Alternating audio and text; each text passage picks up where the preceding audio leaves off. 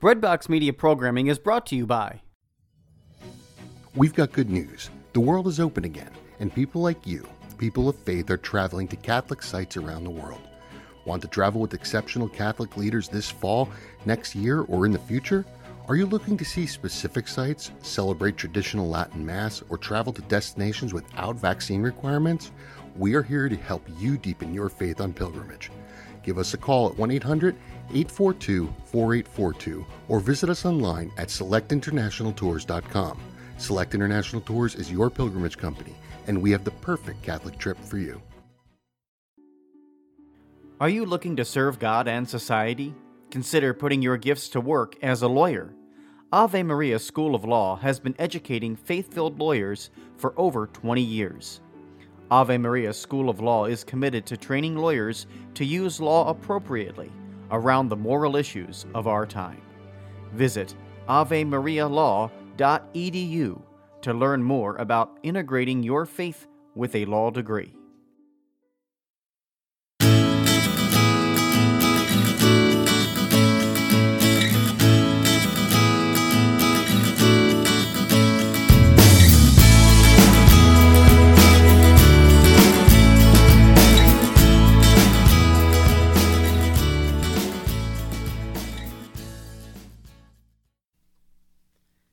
Welcome back to Off the Shelf here on Breadbox Media. I'm your host, Pete Socks, the Catholic book blogger. Today we have with us Father Jeffrey Kirby. He is pastor of Our Lady of Grace Catholic Church in the Diocese of Charleston in Indian Land, South Carolina. He's the author of several books, including Kingdom of Happiness, Living the Beatitudes in Everyday Life, Doors of Mercy, Exploring God's Covenant with You, and Lord, Teach Us to Pray. He's appeared on EWTN, Salt and Light Television, and the BBC, as well as on Catholic Radio. He earned a bachelor's degree in history and a master's degree in philosophy from Franciscan University of Steubenville, where he also was given the 2017 John King Mazzeo Award for faithful service to the Church. Father Kirby also earned a bachelor's degree in sacred theology from the Pontifical Gregorian University. He has a master's degree in bioethics from the Pontifical Athenaeum Queen of the Apostles in Rome and a licentiate in moral theology from the Pontifical University of the Holy Cross in Rome, where he also earned a doctorate in sacred theology. Today we'll be speaking about his book, Sanctify Them in Truth, how the Church's social doctrine addresses the issues of our time. Welcome back to the show, Father Kirby. Thank you, Pete. It's good to be back.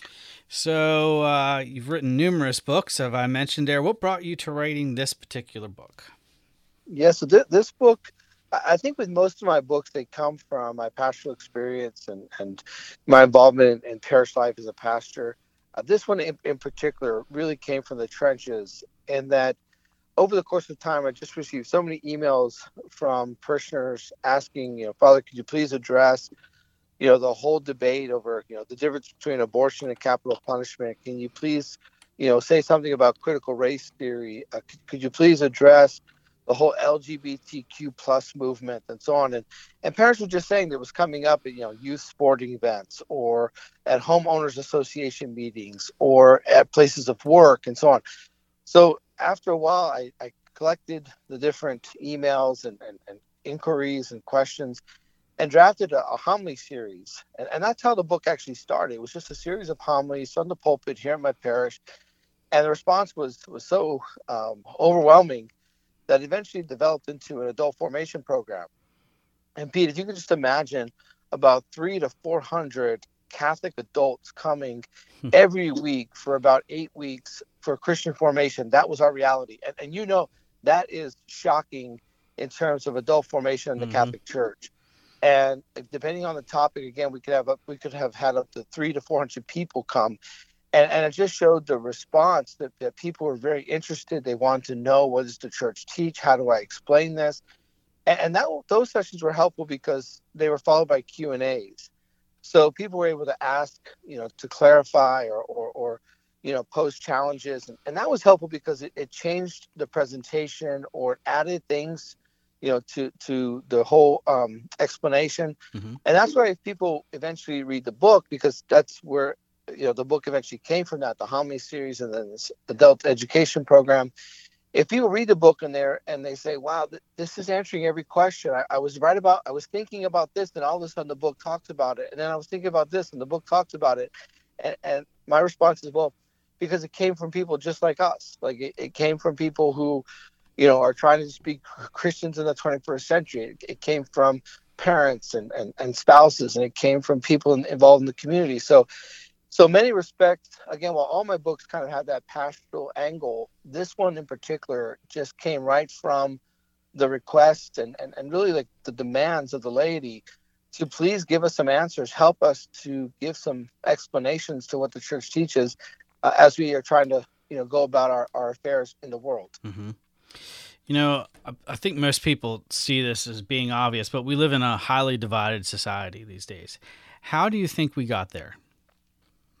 Yes, I think it's difficult in terms of our society that whenever you have a nation that has two political parties, it begs for there to be a binary approach to things. So there's going to be a natural tension, and because we have two political parties and there's a false understanding that there are therefore only two ways of looking at something. Whereas imagine if our government had five political parties, and so on, it'd be different. So I think culturally we're kind of inclined to this type of natural tension. My great surprise is it's okay to have tension and disagreement. It's okay to have some aspects of division in terms of opinions on how to address social issues. My real shock is the utter loss of civic virtue, that we no longer respect one another, or we no longer show the just basic kindness. And that, I think, is a whole cultural move. I think that, we live in the post-Roe world that we're approaching. I think that Roe itself, with the slaughter of the unborn, I think that physician-assisted suicide has corroded any understanding of human dignity. And then, of course, we just have all the things that flow from that. So whether we want to point to cultural trends like music or video games, or, the way in which we just interact with one another in society, it's just, we've lost a sense of one another's dignity, and we've lost that civic virtue. So we can disagree. In fact, my book is meant to empower Christians because I'm anticipating disagreement in the midst of society. But we can do so with kindness. That the loss of kindness in our society is a tremendous loss to our society. As Christians, we are to go and to be the difference, to be that salt, light, and leaven, and to speak the truth, but as St. Paul tells us, to speak the truth in love, to say, I disagree with you, we are completely different odds, but I respect you, I honor your dignity, and I will be kind to you. That's the Christian way. Mm-hmm. In the book, you cover 8 topics, and we have a lot of issues today, as we kind of alluded to, but the first one you lead off with is abortion. What put that one at the top of the list? I put that first because I want to assume that most Christians, most Catholics who are reading the book, are going to automatically assume, well, yes, abortion is an evil. And so I want to kind of just lead into that, because that chapter really addresses the deeper question within the Catholic Church of how abortion is preeminent among the other life issues. So whether it's immigration or capital punishment or poverty, while yes, all these life issues and social issues are important to us as Christians, abortion is preeminent. It means it's the first one, it's the highest one. It's the one that the church gives particular attention to. And I wanted to start with that because that debate that we find in the church, and really like a lot of false teachers within the church who tell people, you're only pro-life if you care about capital punishment and poverty the same way you care about the unborn. And that's not our understanding in our social doctrine. Abortion is preeminent. There's a hierarchy of truths. Some things are absolute. So, for example, abortion. No circumstance, no intention can ever make abortion correct, never make it good. Take, for example, immigration. Immigration is a prudential issue. It means someone or many people can have multiple different views or policies on immigration, and circumstances and intentions do change, whether they are good or not. And so it's possible, for example, with immigration, to have multiple good options in how to address that issue. So good people can disagree. But with abortion, because it's absolute, there can never be a compromise. There's never a time or a situation in which abortion is okay. So we call this the hierarchy of truth in our social doctrine. Difference between absolute moral questions and prudential questions. And that chapter, I wanted to explain this and break it down so that when within the church, Catholics are challenged, even by other Catholics, on these questions that they'll be able to answer and draw from the catechism, draw from the scriptures in giving their answers. So with abortion, it's obviously a hot button topic today, mainly brought to the top because of the forthcoming Supreme Court decision that should be happening here at any time. There's going to surely be a contentious climate as you mentioned, post Roe v. Wade, which hopefully will happen in the days ahead. How can we as Catholics approach that and deal with it? Yes, I think we do what we have always been doing. We have always been to do what we've always been called to do. A lot of times people don't realize that after the federal government, the Catholic Church is the largest provider of human services in the United States. So we provide extensive care in terms of hospitals and Medicare and medical health, in terms of outreach, in terms of homes for unwed mothers, all across the gamut of life issues. Like we are there, we are involved. Our sleeves are rolled up, we are involved, and I think that, please God, when we live in a society where abortion is illegal on the federal level, what that will allow us to do then is invest more in the work that we're already doing.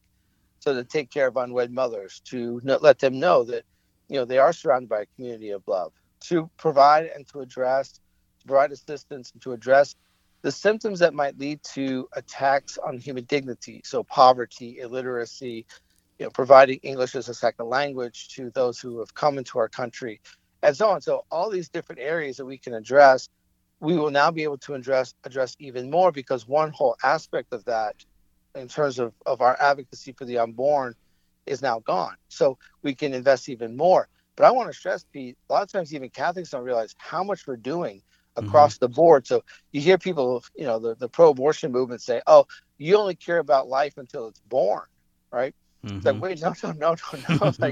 Like we care about life in all its stages, and we are involved, again, sleeves rolled up in the trenches, taking care of life. And please God, Roe is overturned, we can invest even more time, more energy in these efforts. Mm-hmm. Another area you look at in the book, and you alluded to it a bit there in the previous question, was immigration. How do we, as a nation, balance the history of people coming to the United States to realize the American dream and balance that with our national security when during these times that picturesque, innocent person crossing the border may not always be as grandiose and innocent as it was as those coming through Ellis Island? Yes, I think that it's important that Catholics realize, and I'm drawing right from the Catechism of the Catholic Church. And I just say, Pete, throughout the book, I quote the Catechism and the Scriptures. So people see this is not one priest's opinion. I'm not just giving one more thought, that I am really drawing from the teachings of the Church in order to help people. And the Catechism makes it clear in terms of immigration that a nation should be generous, but to the degree that it is able. So I think as Catholics, we should understand that we are adamant in our support for legal immigration. We think that our legal immigration should be vast and generous in terms of the numbers of people that we welcome into our nation. But it should also be clear that as Catholics, we do not support illegal immigration, that these are positive, good laws made by the authority that has been given authority by God, that they have passed these laws, and we are to honor those laws, even as we advocate for them to be expanded or for them to be more generous. So I think there has to be that balance that, yes, we should be generous, but to the degree that we are able. And the Catechism makes it clear that the political authority is the one who decides what is that ability, what level are we able to welcome more people into our nation or any nation, and then they determine and they set that number. So again, we see this balance in Catholic social doctrine between being generous but also prudent, right? So solidarity in terms of being a brother or sister to all people, but also subsidiarity, it means in terms of taking care of our own. So to make sure that our own citizens are the people of the society to which the political leadership answers, are they being cared for as well? And there's a balance, right? If we go to one extreme with solidarity, we become communists. If we go to the other extreme with subsidiarity, we become fascists, right? So Catholic social doctrine is always there in the middle. So next topic, environment. I agree. We definitely have skin in the game on how we leave this planet for our next generation. But the one thing that drives me nuts, and it pops up in Catholic circles as well, is this concept or projection of a quote unquote Mother Earth to the point where it becomes an equal with God. What's the proper way for us as Catholics to handle environmental issues? Exactly. So we see the environment as a gift from God. Our entire approach as believers, as Catholic Christians, is from the context of stewardship. So not political ideology, not fear, not faux science, but from the perspective of stewards, that this creation has been given to us as a gift by God, that we are to care for this gift, to make sure that in our use of the gift of creation, that we do not abuse it or manipulate it in harmful ways to ourselves or to the environment itself. So our whole focus, and I think, Pete, that once people regain that perspective, suddenly everything else is kind of put in its place. Because oftentimes when the environment is mentioned, it's a highly charged political issue right now. I mean, the president of Ireland said it was climate change that caused 50 Christians to be killed in a church in Nigeria. I mean, this is getting a little extreme, right? Yeah. And I think as Christians, we say, no, like we approach it in the context of stewardship. Do we look and say, is there climate change? Yes. Okay, we can see aspects of climate change. What level does humanity have a part to play in that climate change? There are massive scientific disagreements on this. And of course, anyone is free to choose what course of science or research they choose to follow. But as the church, in terms of faith and morals, we cannot oblige any believer, even if leaders of the church, even if the Pope has an opinion, no spiritual leader can impose a scientific view on the faithful. So while we can have these different political views, different scientific views, and we can assess or not what we think of them or not, at the end of the day, we are called to be stewards. We are called to care for creation. It is not Mother Earth. That is actually idolatry to use such terms. No, this is a gift given by our God, the Father of all, and we are called to care for it, to be attentive, again, to not abuse creation in manners that are needless and pointless. So moving on to another topic, how are we as Catholics to approach the LGBTQ plus movement? Yes, I'll tell you. Yeah, particularly when there's ones within that movement that are way over the top, in my opinion, and making their presence known. Yes, I'll tell you, Pete, this is the largest chapter of the book, and it's the one that received the most questions and inquiries from my parishioners. So people were saying, help. The transgender movement, do we use the pronouns with the whole gay movement? Like, what are we supposed to do about this? Like, do we invite our relative and his quote husband to Thanksgiving? Like, help us with this, right? And I think that in answer to your question, we approach the LGBTQ movement with kindness and love, understanding that love always defers to truth. Love does not lie. Love does not perpetuate delusion, or deception. So we approach the members of the LGBTQ plus movement with the same kindness we would approach anyone, especially those that we disagree with.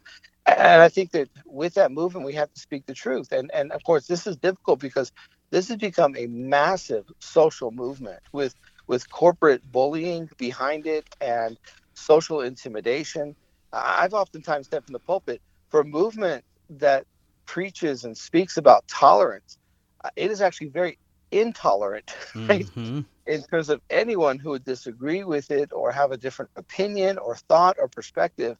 But that's the movement. And in my struggles, oftentimes in trying to converse with members of this movement, is that there's no civil discourse.